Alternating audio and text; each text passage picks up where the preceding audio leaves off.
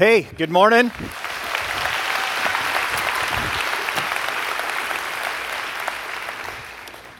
That's pretty cool. I come back and you applaud. I'll tell you what, half off tie today forever. No, jeez. Hey, I think most of you know I was on vacation and just had a great time to rest and relax. But part of what I was able to do was go hang out with just some incredible leaders. I had a chance to go to Minnesota, spend some time with Bob Merritt, who pastors Eagle Brook Church there in Minnesota, running like 14,000 people on a Sunday, and had a chance to go spend some time up in Las Vegas at Central Christian up there, and again, another church running like 14,000. So just to sit at the feet of high-capacity leaders and ask questions. So it was refreshing. It was good. And thank you. Thank you for the opportunity to go do that. And I'm back, and I'm ready to go again. So glad to be here. And yes, I still go to church here. Hey, we're starting a brand new series together today. Called Censored, and if you couldn't figure it out, we're going to talk about talking. Anybody in the room just go, look, I really don't need this sermon series. I just refuse to talk. I haven't heard anything worth talking about, and so I haven't opened my mouth in a couple of years. And how many people go, the person I'm next to really no? All right, so we're going to talk about talking. Here's the interesting thing. The average person during the course of any given day, 30 conversations, 30 significant, full-blown conversations. If you were just to take the words of those 30 conversations, type them out, write them down. In the course of a year, you ready for this? You and I would have said enough words to fill 232 200-page books, which means at the end, you and I say a lot of words, a ton of words. The interesting thing is how many of those words really matter? How many of those words actually count? Because truth be told, every word you say is going to go in one of three buckets, one of three categories. So there's a whole bunch of words that you and I use that, let's just be honest, at the end of the day, it's not going to matter a whole lot. It has no eternal impact. You know, stuff like, hey, what do you think of the Red Sox this year? How's the review going? I mean, at the end of when it all comes down to it, they may seem important in them, but eternally, they're of no consequence. And the reality is the vast majority of all the words that you and I say in the course of a day, a week, a month, a year are going to go into that category. The big deal is the other two categories. Because there are some words that you and I use during the course of the day that have all the capacity to harm, to wound the person who heard those words, to do and affect their lives in such a significant way that once you and I have said the words, they and we may never be quite the same because those words passed from our mouths. Eternal consequences. And then, on the other end of the spectrum, are words that change a life for the better, that the perfect word said in exactly the right moment, and a person who was thinking about ending their life suddenly sees a reason to live again. Somebody who was desperately far from God suddenly goes, oh my goodness, God makes sense. And eternity is changed for them. Someone who never thought they had the capacity or their abilities to do that, and suddenly you and I speak into them and they go, oh, I can't believe that somebody else saw that in me, and now they push off in a completely different direction in their lives. And there is the capacity for our words to forever change. Matter of fact, the wisest man who ever walked the face of the earth, Solomon, simply said this about words. Words have the power of life and death. And you and I are just going to spend the next couple of weeks together talking about how incredibly powerful our words are. And I'm just going to be honest with you, and today as we begin to go forward, we're going to spend some time talking about words that wound and words that maybe should never pass from our lips. And if I can get us there, I want to convince you today that this bucket is so dangerous, is so devastatingly dark, that you and I don't want to ever make another installment here. That if we could learn the lesson today, we would walk out of this room and we would have put a lid here. We would begin to guard our lips. We tape them over, just go, look, I am never again going to invest, put an installment in words that harm other people. So if you got your Bibles today, grab your Bibles. We're going to go to the book of James. It's interesting because James is a guy who does not mince words. Matter of fact, if anything, he's almost a little bit too direct. There's moments you get a little offended with James. Go, James, look, there was a much more tactful way to say that. It's interesting that God chooses him to be the author to talk about this idea of words. And I'm just going to be, he goes after us. I mean, he just absolutely says, stop allowing your words to wound and harm and hurt others. Don't do it. Okay, so it's James chapter 3. Grab your Bibles. If you're not real familiar this morning, if you go to the back of your Bible and work to the left, you're going to find this book of James. It's not very far from the very back. If you get to Hebrews, you've gone a little bit too far. Come back. It's Hebrews and then James. James chapter 3. And a conversation about words. Here's what James says. James chapter 3, starting in verse 2. Says, look, we all stumble in a bunch of ways. I mean, we've all got stuff going on in our lives. We've all got places that we need to look more like Jesus. But if anyone is never at fault in what he says, if you can figure out how to conquer this thing of your words, man, that's a perfect guy. And probably a better word for that is complete. You are a mature follower of Christ if you can figure out how to get your words under control. He is a perfect man, able to keep his whole body in check. And here's all he's saying. He's saying, guys, look, this may be one of the hardest things you and I do. This isn't going to come overnight. This isn't going to be easy. But here's the other thing you ought to get. You and I are never going to get on the right side of our words casually. See, if you just say, well, look, I say the things I say, and I grew up in a family, and that's how we talked. And, I mean, eventually maybe I'll get on the kind of the right. James says, no. You're going to have to go straight on, because this may be one of the hardest things as a follower of Christ that you ever get control of in your life. This is not something you're going to do passively. You've got to put a stake in the ground and just say, look, I'm going to change the things that come out of my mouth, and I'm going to make a commitment to no longer make any deposits in words that harm. It's a big deal. He goes on then in verse 3. He says, think about this. You and I, we put bits in the mouths of horses to make them obey us, and we can turn the whole animal with a little piece of metal. Or take ships, for an example. Although they are so large and they're driven by winds, they're steered by a very small rudder wherever the pilot wants it to go. So think about this. You got a 2,000-pound horse, and a 90-pound little girl can steer that horse because there's a little thing in his mouth, a bit. Think about huge freight liners on the ocean going through unbelievably large waves, and all that's steering that thing is a tiny little rudder on the back. He says, guys, here's what you need to know. Your mouth is like a bit in the mouth of a horse. Your mouth is like a rudder on a ship. Matter of fact, he goes on, here's what he says. Likewise, the tongue is a small part of your body, but it makes great boasts. Consider what a great forest is set on fire by a small spark. He says, look, you got to get this. This thing may seem little. You may be discounting and going, look, get it, hold of me. This isn't a big deal. I mean, I've got bigger fish to fry in my career. He goes, no. What appears to you right now to be small has the capacity to actually change the direction, you ready, of your life and the life of others. This is not a little thing.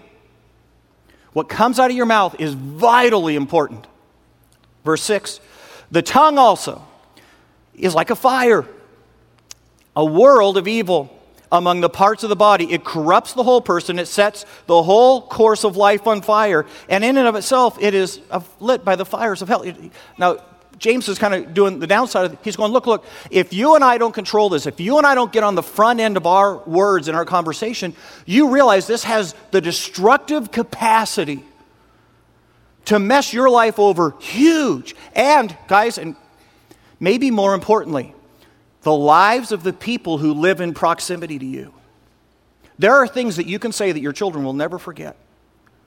There are things that can come out of your mouth during the course of an argument that your spouse will never quite be able to give their heart to you the same way once you say that. And he's saying, look, this isn't little. You can alter the course of your life based on what you do. And you let a fire go out of control, and you're going to see damage. And you let your tongue be out of control, and you're going to see damage. And James just said, look. You and I have got to get, because this can change the course of our life. How many guys know who Terrell Owens is? Okay, pretty good number of us.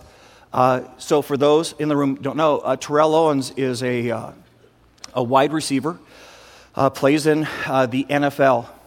The interesting thing about Terrell Owens is that he has incredible, unbelievable God-given ability. Matter of fact, as he started his NFL career, he was playing for the San Francisco 49ers, where the greatest receiver of all time, a guy by the name of Jerry Rice, was playing. And people immediately looking at Terrell Owens said, this is the guy. I mean, we thought there would never be someone who could come behind Jerry Rice and break his records. I mean, they're just so astronomically out of sight of any other person who's ever played the position. But all of a sudden, here's Terrell Owens, and they said, you know what, this is the guy. This guy has so much God-given talent, so much capacity. There is nobody on the field who can stay with this guy. He may be the guy to unseat Jerry Rice. He's never gotten there. He's never gotten there. With all that talent, all of that ability, and you need to hear, it has nothing to do with whether or not he can play football. It has everything to do with his mouth. Because anyone who knows who Terrell Owens is knows this. He absolutely cannot control his lip. Every time he's frustrated, he's on the sidelines just chewing out the rest of his teammates. Every time he thinks the coach makes a wrong call, he goes on national TV and says, my coach is just an idiot. He absolutely dogs his teammates. He throws people under the bus. He cannot stop. He's got diarrhea of the mouth. And here's what's happened. Team after team after team after team has taken this guy and said, look, it's going to be different, and he's going to get better at this, and he's going to be able to do this. And team after team after team has cut him. And they've said, despite his abilities, despite his capacity, as incredibly God-gifted, we can't afford him. Because we cannot afford the dissension and the chaos that his mouth brings to the team. And if you've watched his career, he's gone from an amazing team to a lesser team to a lesser team to a lesser team. I don't think he's even on a team because of his mouth. And all James is saying is, guys, look, this isn't something you pass on. This isn't something you go, hey, someday I'll get to it. Your mouth has the capacity to change your destiny, to change where your life lands. But maybe, guys, maybe more importantly, it has the capacity to change the lives of the people that you love the most. There are people that are absolutely tuned into you and hang on your every word and wait for their father to say, you're okay. Wait for their mother to say, thank you for helping. They wait. And your words have the capacity to change the lives and the destinies of people around you. And James just simply says, guys, get it. May seem like a little thing. It has big, big ramifications. And so here's what we're going to do, because James is going to take us there. He's going to say, I want you to take a peek in this bucket. I want you to see what it looks like when you let your mouth go dark. Because if you can see how dark it could be, you will stop making deposits on this side, and you will start leveraging your tongue to make deposits that bless and change people's lives. So here we go, back to the passage. Verse 7.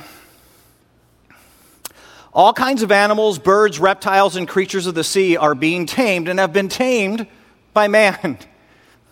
You say, look, we're taming elephants. You think we could tame our tongue? But no man can tame the tongue. It is a restless evil full of deadly poison. It's interesting. He says, man, your tongue has every capacity to poison. You get that image of almost like being bitten by a snake or nailed by a scorpion. He says, there's the capacity for poisonous things to come from our lips. Anybody in the room ever been stung by gossip? Ever had someone say things about you that had no business being said out there?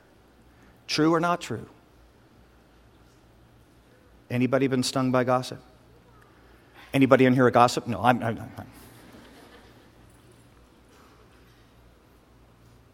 Isn't it interesting about gossip?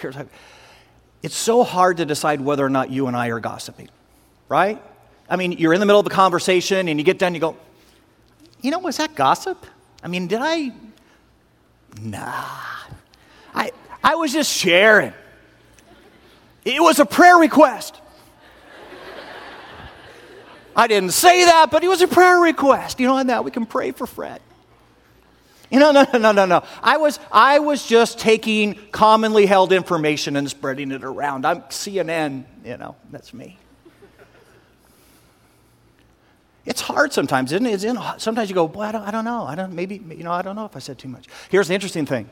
Have someone gossip about you, and you can identify it just like that. You dirty dog, you gossiped about me. You and I, when someone else does it to us, we recognize. Here's the problem with gossip. When you and I begin to share information that we probably don't have any business sharing, the minute we let it go, the minute you and I say it out loud, here's what you need to know. It's unrecoverable. Once you say it, once you spread it, you will not be able to contain it. Here's the way to go. I only told my best friend. Well, yeah, but she posted it on Facebook. I get it. I get that you only told your best friend, but she's got 12 best friends. And it's gone. It's gone, and it's got a life of its own, and now that it's out, and now that it's going, you will not be able to contain the damage. You will not be able to go, whoa, you're exaggerating. Whoa, that's not what I said. Once it's out, you will not be able to contain it.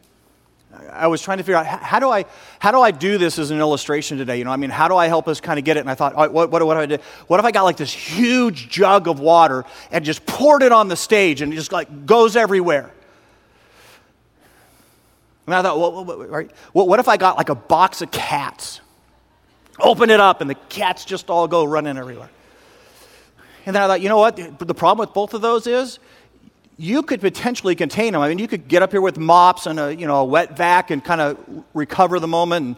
And, you could go out and kind of catch the cats. You could probably, get on the other side of that. And I went, you know what? Birds.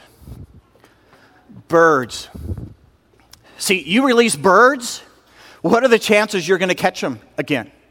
So, okay, that's the perfect illustration that if we just like let a whole bunch of birds go in the auditorium. Okay, I didn't do birds. You know why I didn't do birds? Because birds would have been stupid. You know why? Because if I had done birds last service, there'd still be birds flying around this room. You'd have come in, there'd have been bird poop all over your seat.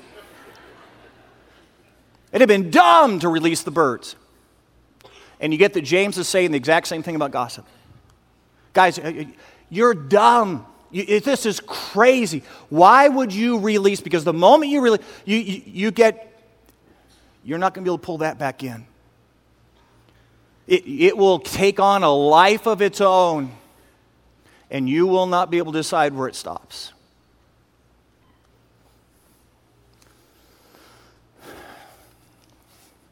I've got a friend.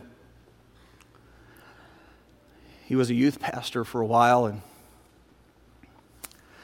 he went on a youth trip. I think they were going to Magic Mountain. I don't remember that part for sure, but typically when you go on a trip like that, you end up staying overnight in a hotel, and typically you put like an adult sponsor, 3-4 kids in every single room. And so sure enough, there they were. They'd gone to the theme park. Now it's night. In the middle of the night, my friend, the youth pastor, wakes up, And one of the young men on the trip was on top of him kissing him. My friend was a little bit shocked and wasn't sure what to do. And the next morning, he went to his staff and he just said, "Look, guys, I just got to tell you something happened here. Like, it was weird. I stopped it immediately, but, just need to say this out loud." The young man denied it. Matter of fact, the young man turned it all the way and said, No. It wasn't me. It was him. He kissed me. And the story went. Spread all through the youth group. And then the youth group kids shared it at school. Pretty soon it was out there. And kids who had trusted their youth pastor now hated their youth pastor. And the reputation of the church and the community because of gossip. Tough part of the story. My friend told the truth. Matter of fact, in order to vindicate his name, he went in and took a polygraph test. And literally, the polygraph operator understood, I think, the potential and literally wrote next to the polygraph test, "I find absolutely no deception in this man. Matter of fact, I have never had a cleaner polygraph test." The young man who made the accusations, 3 different times refused to take a polygraph. And the truth is, I knew before my friend took the polygraph but it didn't change the gossip. It didn't change the damage. And there were kids in the youth group who could never get their arms around that my friend hadn't done this. The story had a life of its own. Eventually my friend just said, "I'm done. I'm done." If Christians can repeat a story like that, if all of my investment and all of my clean and everything I've tried to do, and they're willing to flush my reputation down the toilet, I'm done. I will tell you that I've prayed for my friend the last 8 years to say, "God, please." Because I wonder how many kids were supposed to be in his youth groups. I wonder how many lives have not been touched because my friend was so brokenhearted over the gossip that was spread about him. I wonder how many of those kids gave up on God and gave up on church because a lie was spread. And guys, I'm just telling you, if you and I understood this, we'd put a lid. We would just say, "Look, I will not participate in gossiping." He said, "Well, look, Blaine, how do you know? You already admitted that line's a little blurry. How do you know if it's gossip?" Here, maybe this will help. You have no business sharing a story if you are not part of the problem. In other words, you go, "Look, I was in the room, I saw it happen, I'm one of the people who didn't turn in my work on time," whatever it is, I'm part of the problem. So I need to have this discussion with other people who are part of the problem. We need to talk this out. You don't need to be having discussion if you are not directly part of the problem, or, you ready, or part of the solution.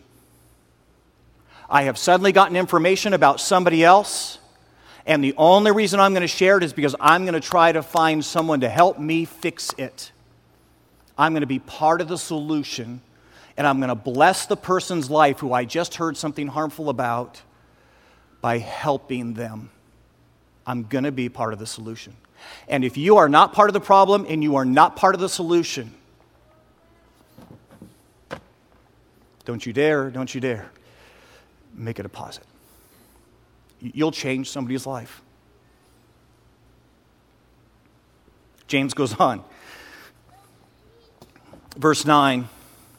He says, "With the tongue we praise God the Father, and we curse men who have been made in God's likeness." Now, when you hear the word curse, you think, "Oh, okay, he's talking about, bad words." He really, in this context, isn't. He's talking about you and I say things that hurt them, that you will never amount to anything. I'm calling out their future, and I'm speaking a curse on it.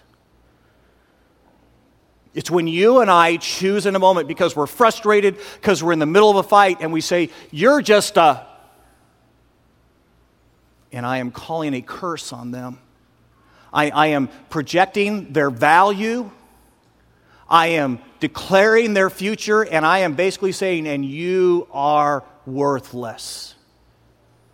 And we do it, guys, let's be honest, we do it all the time to win a fight, to vent our anger.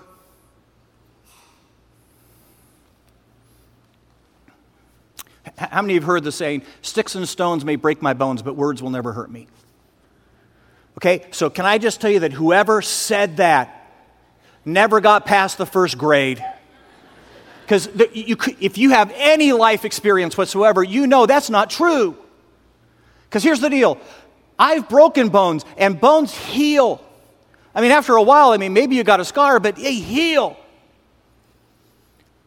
There are words that have been said that I will never forget. And there have been words that have been said about you that you will never... Look, do this. How many of you, right now, if I just said, okay, I want you to stand up right where you are, tell me this. Tell me the last compliment you got. How many people say, I could do that right now? Okay, a couple of us could say it. All right, so let me ask you this question. How many of you, if I said to you, has to be older than 5 years, but I want you to tell me a time when someone with their words wounded you? Said something that for the rest of your life you'll never forget that they said that to you and about you. James would say they called a curse on you. They said you were worthless. They said you'll never amount to anything. They were a friend who said, I'm not your friend and I don't love you. How many people say, I've got something over 5 years, and I could tell you that story. How many people say that? Isn't that interesting? Because, you ready for this? There are words that can come from your and my lips that the person who hears us may never be the same after they hear us.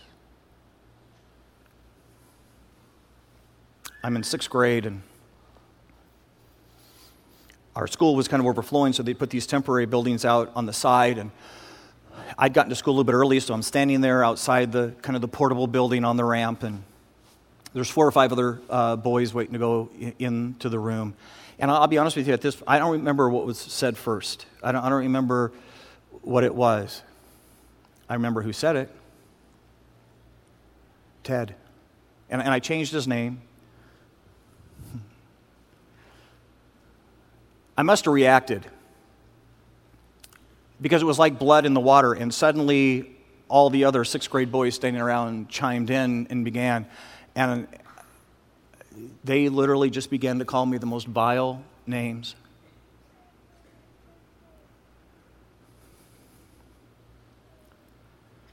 I remember running home. I stayed home from school that day. My mom came home in the evening, and how's your day at school today? I said, Mom, look, I'm never going back.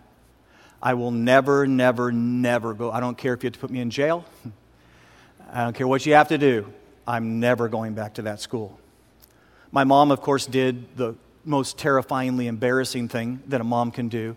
She called the principal, and now all their parents came in, and we had this big conference, and and good enough, they didn't do it again. Can I tell you that it's 40 years later, and I don't remember a single classmate in 6th grade, but I can tell you that guy's first name and last name, and I could almost quote what he said. Because there's words that once you and I say them, the wound is so deep, they may never be forgotten. Years later, I was in high school, and someone said, hey, did you know that Ted became a Christian? And matter of fact, Ted is planning to go in the ministry. Can I tell you what my first response was to the person who told me that? No way. Not Ted. God could never use Ted. That wasn't true. But I I was still living with the words of Ted. And you know what the crazy part is? I bet you Ted had forgotten. I bet you he totally forgot that he had said those things to me. But I hadn't. So I'm just going to ask you. Are you a person who's reckless with your words? That in the moments you get most frustrated, you get in the middle of a fight, and you're willing to leverage your words to win.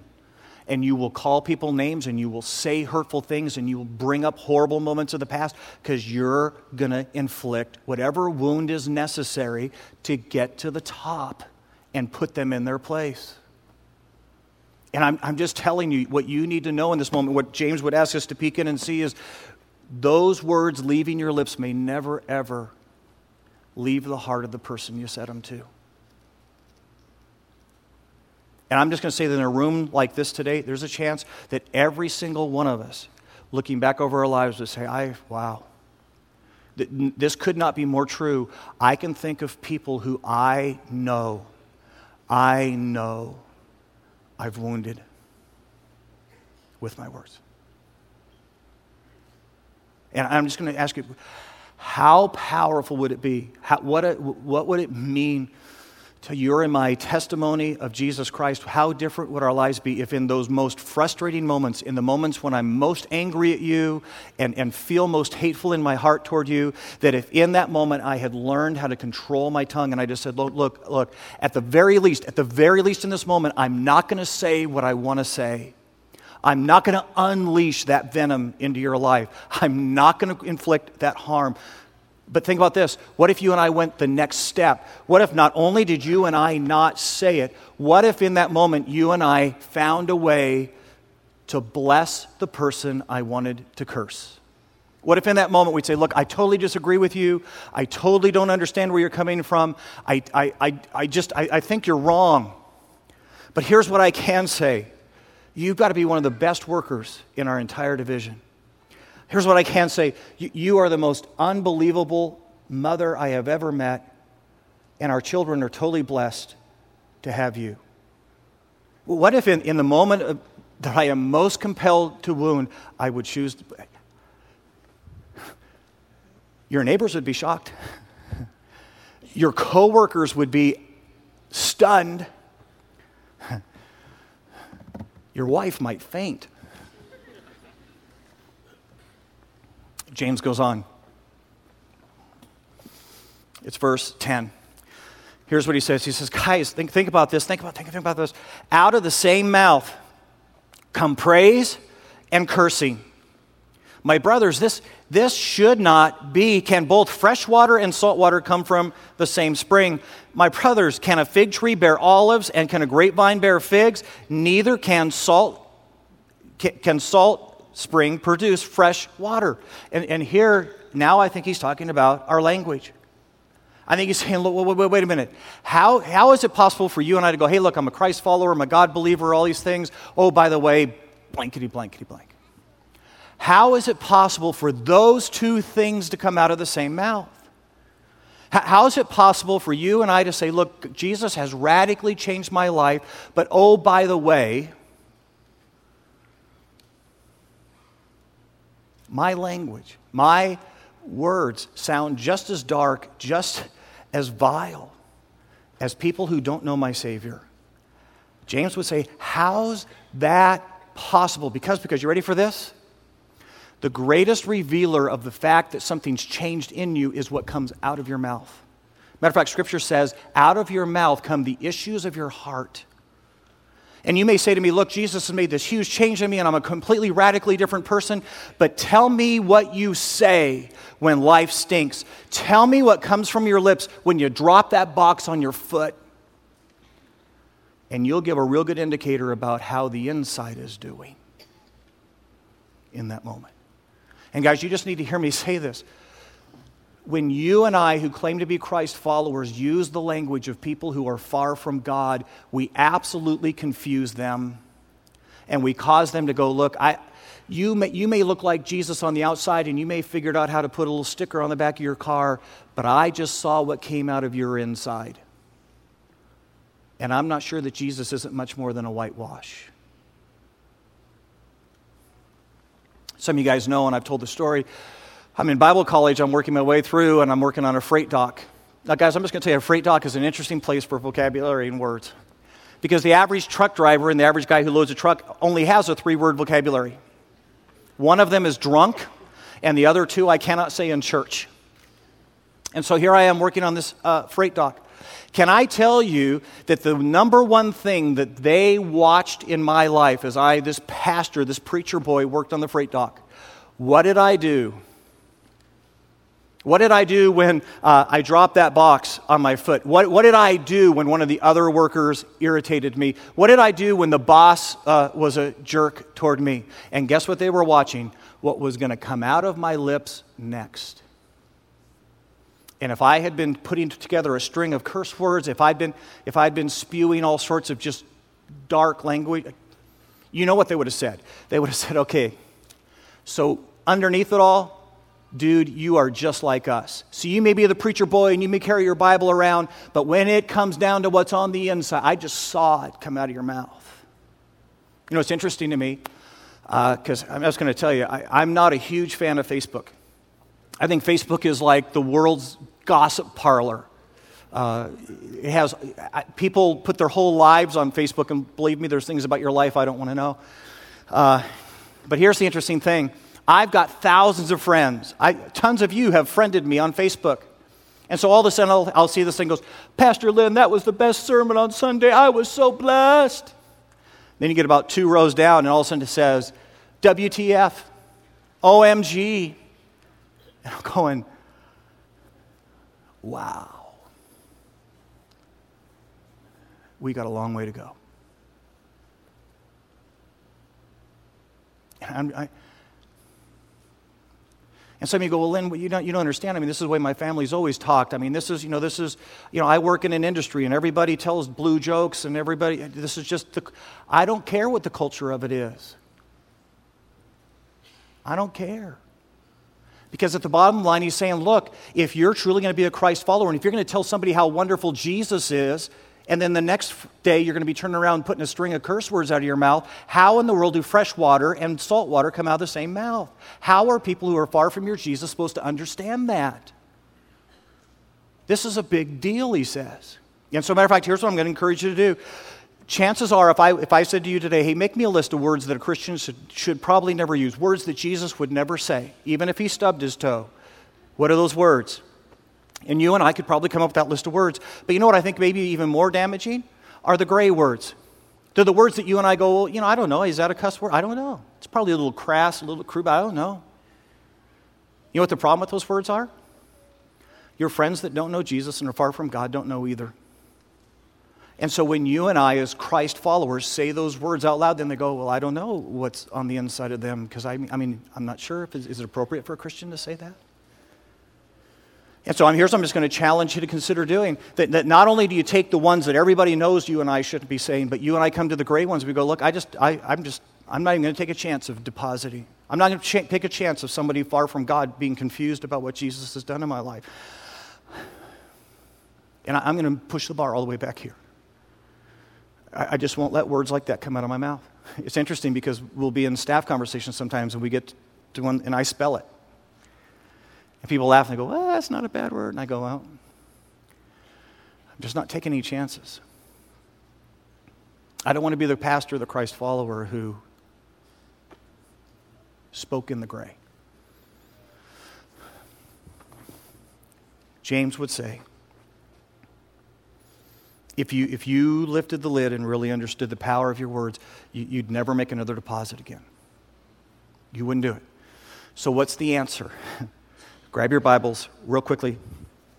Psalms is in the middle of your Bible. And here's the interesting thing. There's a guy writing this passage of Scripture who had a problem with his mouth, who struggled with his tongue. Matter of fact, he gets kind of to the place in his life, he just goes, I don't think I'm ever going to get to the right side of this thing. And then he writes this prayer. It's Psalms chapter 141, and it's David, King David. And here's what he writes. You ready? Psalms 141, verse 3. He says, set a guard over my mouth, O Lord. Keep watch over the doors of my lips. You get what he's saying? He's saying, look, I've tried this. I'm not going to, I don't think I can get to this is a big one. So God, I need your help. Would you put a guard over, would your Holy Spirit be so present that the second it starts to come out, he immediately calls me on it and stops me in my tracks? Would you help me with this? Because I have every capacity to make deposits in the wrong side. Let not my heart be drawn to what is evil, or take part in wicked deeds with men who are evildoers. Let me not eat of their delicacies. Here's what David would say. If you and I are really, really serious, then we would go after this issue in our lives. We would find a way to censor ourselves.